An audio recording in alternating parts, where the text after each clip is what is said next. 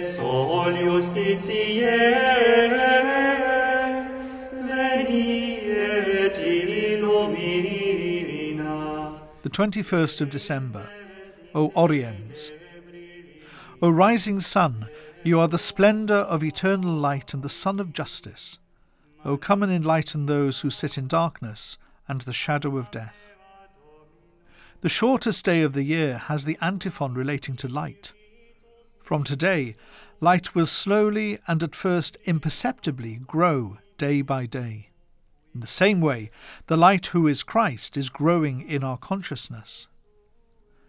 Christ as the light of the world is the true sun who enlightens all who bask in his rays and acknowledge him as the Lord.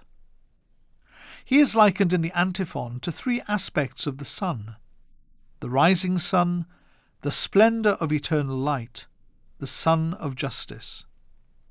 The expression of rising sun or dayspring is proclaimed in the Benedictus of Zachariah in Luke's Gospel, when he regains the power of speech after being struck dumb. He says that God will bring the rising sun to visit us. Christ is that rising sun that disperses spiritual darkness and brings light and life.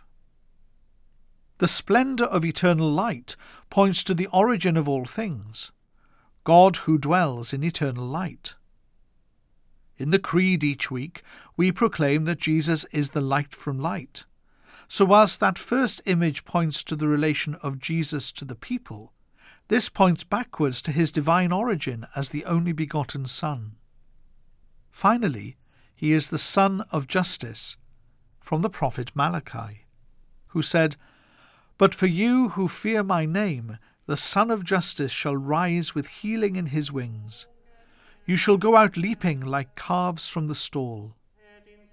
The Lord, when he comes, will give rays of holiness and grace that links to that petition, that we be enlightened to be freed from darkness and all that holds us back, so that we may have life and light and love and experience the righteousness of the Lord. Veni et illumina, sedentes in